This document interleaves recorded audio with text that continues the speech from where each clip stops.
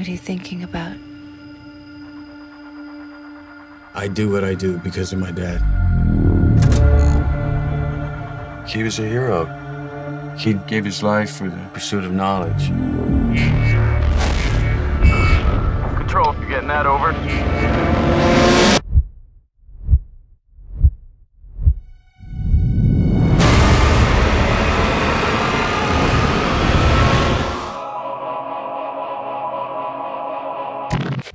Hello everyone and welcome back to our channel over here at Broke Boy Media, and today we are going to be reviewing Ad Astra, and with me back from the grave is Devin. How are you doing today, buddy?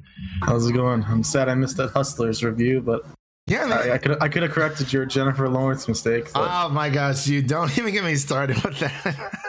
I was typing up the script and everything, and you know, I put it out there, and one of my friends, he was like, dude, you said Jennifer Lawrence, but you eventually corrected yourself. I was like, no, I didn't. I looked back and I was like, yep, yeah, I messed up. I screwed the pooch. So yeah, it's all right. It's too late now, but oh well. I don't want to go back and re-render it, but maybe, I don't know. We'll see. But as I said earlier, we are today we are reviewing Ad Astra featuring Brad Pitt. And before we get started today, just want to let you guys know that we are available to listen to this review on Apple Podcasts, Spotify, here on YouTube, and Anchor as well. And if you'd like to, follow us on Twitter at Broke Boy Media. That's broke_boy, spelled BOI_media. We like to talk about movies and, you know, games sometimes, but mainly movies, TV shows. And the Emmys are this weekend. So that's very, very fun. I'm just waiting for my favorite show in the world to wipe the floor. Sorry. No, I'm not biased, but you know, if I'm excited for the Emmys overall. Let's just leave it at that. But yeah, so let me just read this synopsis here for Ad Astra really quick. Astronaut Roy McBride undertakes a mission across the unforgiving solar system to uncover the truth about his missing father and his doomed expedition that now, 30 years later, threatens universe. Directed by James Gray and written by James Gray and Ethan Gross, and stars Brad Pitt, Tommy Lee Jones, Ruth Negga, and a little bit of Liv Tyler. Yeah, just a little bit. She's and a skosh of Donald Sutherland. And a skosh of Donald Sutherland. Yeah. Overall, you know, when I didn't really know what to make of this movie. This is going to be kind of a quick review of our thoughts about this because there's a lot to digest. There's a lot to digest, and we don't want to go overboard with talking about everything. But this is the type of movie that you need to see for yourself, just because it's so different. You need to see how you feel about it. And like, I mean, if you liked movies like Interstellar or my gosh, Annihilation or First Man, then you'll probably like this movie. Granted that you know, Interstellar and Annihilation a little bit more action based, but those definitely kept me interested throughout. And so did this movie as well. I never saw First Man, but I liked Brad Pitt's performance. It was a very slow burn. This is the year of Brad Pitt. Especially really come Oscar season, he's gonna have a couple nominations. He's gonna be. He might be nominated for lead actor and supporting actor. I don't know when the last time that happened. Yeah, that is very true. He's on the come up, man. He is definitely on the come up. Cliff Booth was probably one of my favorite characters come out of this year so far. So the train has left the station. Yeah. But yeah, man. What were your quick thoughts about this movie? Just, you know, what you liked, what you didn't like, and so on and so forth. I think like my favorite thing by far is like the setting. I loved like how they said in the beginning it was like near future. So it was like definitely in the future, but like you don't really know how far into the future it was. And I love how they were like subtle with how they showed how it was the future. Like they had futuristic things, but it wasn't like, oh, this is the year 3000. Like, oh, look at us. But it was just like a really, really cool setting. Yeah, I agree. I mean, the cinematography was amazing. I'm kind of kicking myself in the butt for not seeing this in IMAX because originally I was going to, but my plans changed throughout the day. So I just went to go see it in a standard viewing. But it kept me on the edge of my seat, man. You know, I don't hate this movie whatsoever. like the idea of commercial travel to different planets is just so cool. Like, yeah, it was cool. It feels like we're close, but at the same time, it just feels so far away. Yeah, because it's like it's a really cool time period. Yeah. That's exactly what I liked about it. You know, it's kind of, you know, colonizing a little bit on Mars and the moon. You know, he goes from Earth to the moon, and then from the moon to Mars, and then from Mars. Like imagine getting on a rocket, like just like it's a plane. Yeah, that's pretty much how they had it. I was like, crazy. I was like, this is odd. And then it's kind of weird. It's like coworkers. The movie's kind of like a slow burn, but it has action to get you through it, and you're on the edge of the seat the whole time. So it's kind of a weird combination. Yeah, it really was. And I mean, I definitely felt the movie made me care about, Brad Pitt playing the son and his father. It made me care about the relationship because you kind of wanted to know what happened. But the one little gripe I had about it was, after he sneaks on to the shuttle from Mars to Neptune. Is it Neptune? Jupiter? Neptune. Yeah, Neptune. One of those. Huh? One of those. I think it was Neptune. Just correct me, everyone, whoever is listening to this. And, he sneaks on, with his little crew that originally he pretty much saved their skin, and then, they tried to kill him. Yeah, and then he kind of murders them all, which is kind of like indirectly. They were going with a flawed protagonist type of thing, which I could get it, but it was just kind of odd that he was put in that situation and had to do that. Yeah, I mean, they did him dirty a little bit there. They're like, okay, we brought you to Mars to try to contact your father, and clearly something happened, between like the 2 times he tried to contact his father, but by the time he got to his father in Neptune, he was so far gone that it just kind of all fell apart.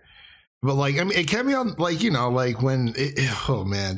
fight between, the space monkey was kind of... This space pirate fight was so cool.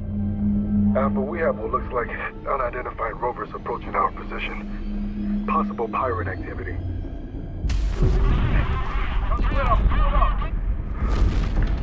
Alpha, we need backup ASAP! Yeah. The idea of space pirates is just awesome. Just people in space just chasing after the moon, just like, oh yeah, there are other people here fighting for resources, and that totally makes sense. I saw a High Top Film. I'm not sure you know who that is. He did a comparison. He showed the Rotten Tomatoes score, the audience and the critics review for Ad Astra versus Venom. And on the critics side for Ad Astra, it's highly regarded, but the audience score is very low. And it's, flipped for Venom. And he's like, something is wrong here. He's like, I think he said, this is why I've lost faith in people's, thoughts about movies. Cause in retrospect, objectively, I don't personally think Venom was a really good movie, and that's just me. But, with Ad Astra, I can see why some people don't like it. If you don't like space movies, like you said, this is something you have to go and see for yourself overall. I can see why a wider audience wouldn't like Ad Astra quite as much, just because it's kind of a different way of storytelling. Yeah. It's not what we're used to. Yeah, as far as the protagonist and there's everything. There's not a lot of action, but there's just enough to keep you interested. So... yeah. Did you have any other comments, questions, concerns about the movie, or did you want to go straight to grading it? I guess grading it. One of my favorite scenes was when he's reading the message that's getting sent over to his dad. The one that went off script. Yeah, when he goes off script and starts crying, that was really good. That's Oscar worthy. I agree. I think that was one of my favorite scenes as well. And during the very beginning one, he's falling from, I forgot what sphere they were in, but with his parachute, got a few holes in it from the wreckage. But even that, and when him and his father, like, you know, fighting in just the middle of freaking space, I was just like, you know, you never really think about it from day to day. It's like, hey, you know, we're here, but, you know, there are other planets out there, but, you know, the whole extraterrestrial lifestyle, it's like, oh, are we the only ones here? Or maybe not. But that space monkey, I was like, holy crap. Like, I also love towards the end, Brad Pitt's character had a quote. It was something like, I look forward to not having solitude. It was something like that. Yeah, I thought it was a really powerful quote. Yeah, it was something like, I'm looking forward to the end of my solitude. Yeah, that sounds right. Yeah. That really got me thinking. That was really good. I thought the movie was going to end right there, to be honest. I'm not gonna lie. Then it added a little more action. Yeah, it really did. I mean, the one more. Liv Tyler didn't do much. Oh no, she was there for like maybe 6 minutes altogether. It was so exciting when he asked me to come and be a part of the film, and they were already filming actually, and my character wasn't very defined, so it was kind of a work in progress. So he said, will you come out? And we sort of filmed different things over a few months to kind of... No backstory with her. Oh yeah, that was his wife that left him because reasons of being an astronaut. Yeah, that's probably one of my biggest gripes is the minor characters just were kind of there, like Ruth Negga, Donald Sutherland, and Liv Tyler. They were just kind of there. There wasn't much character development for them at all. But I agree. Another gripe that I had was, you know, after he comes back to Earth, like, he doesn't really have any repercussions because they tried to get rid of him, you know, as soon as he goes back to Mars, and they're like, oh, you know, you're mentally unstable to, you know, fly back to Earth. And they said that his pulse had never hit like above 80 or something like that. But that was just another little gripe. Like when he gets back, it's like, oh, he's back. But like, did he actually make it back? That's a good question. Because I think if he made it back, he might have some legal issues. I thought he did. Well, he met Liv Tyler in the coffee shop. Maybe it was all a dream. Maybe it was all in his head. Who knows? I hate it when movies do that. It was all a dream. It's like, wow. But you know, was there anything else before you wanted to wrap up here? Yeah, it's just pretty crazy that a movie about space decides to take the different route, and instead of having extraterrestrial life, this movie goes out saying, hey, maybe there's nothing out there, and it's just humans that we have to rely on. Kind of an interesting take. I agree, man. I definitely agree because, yeah, like pretty much.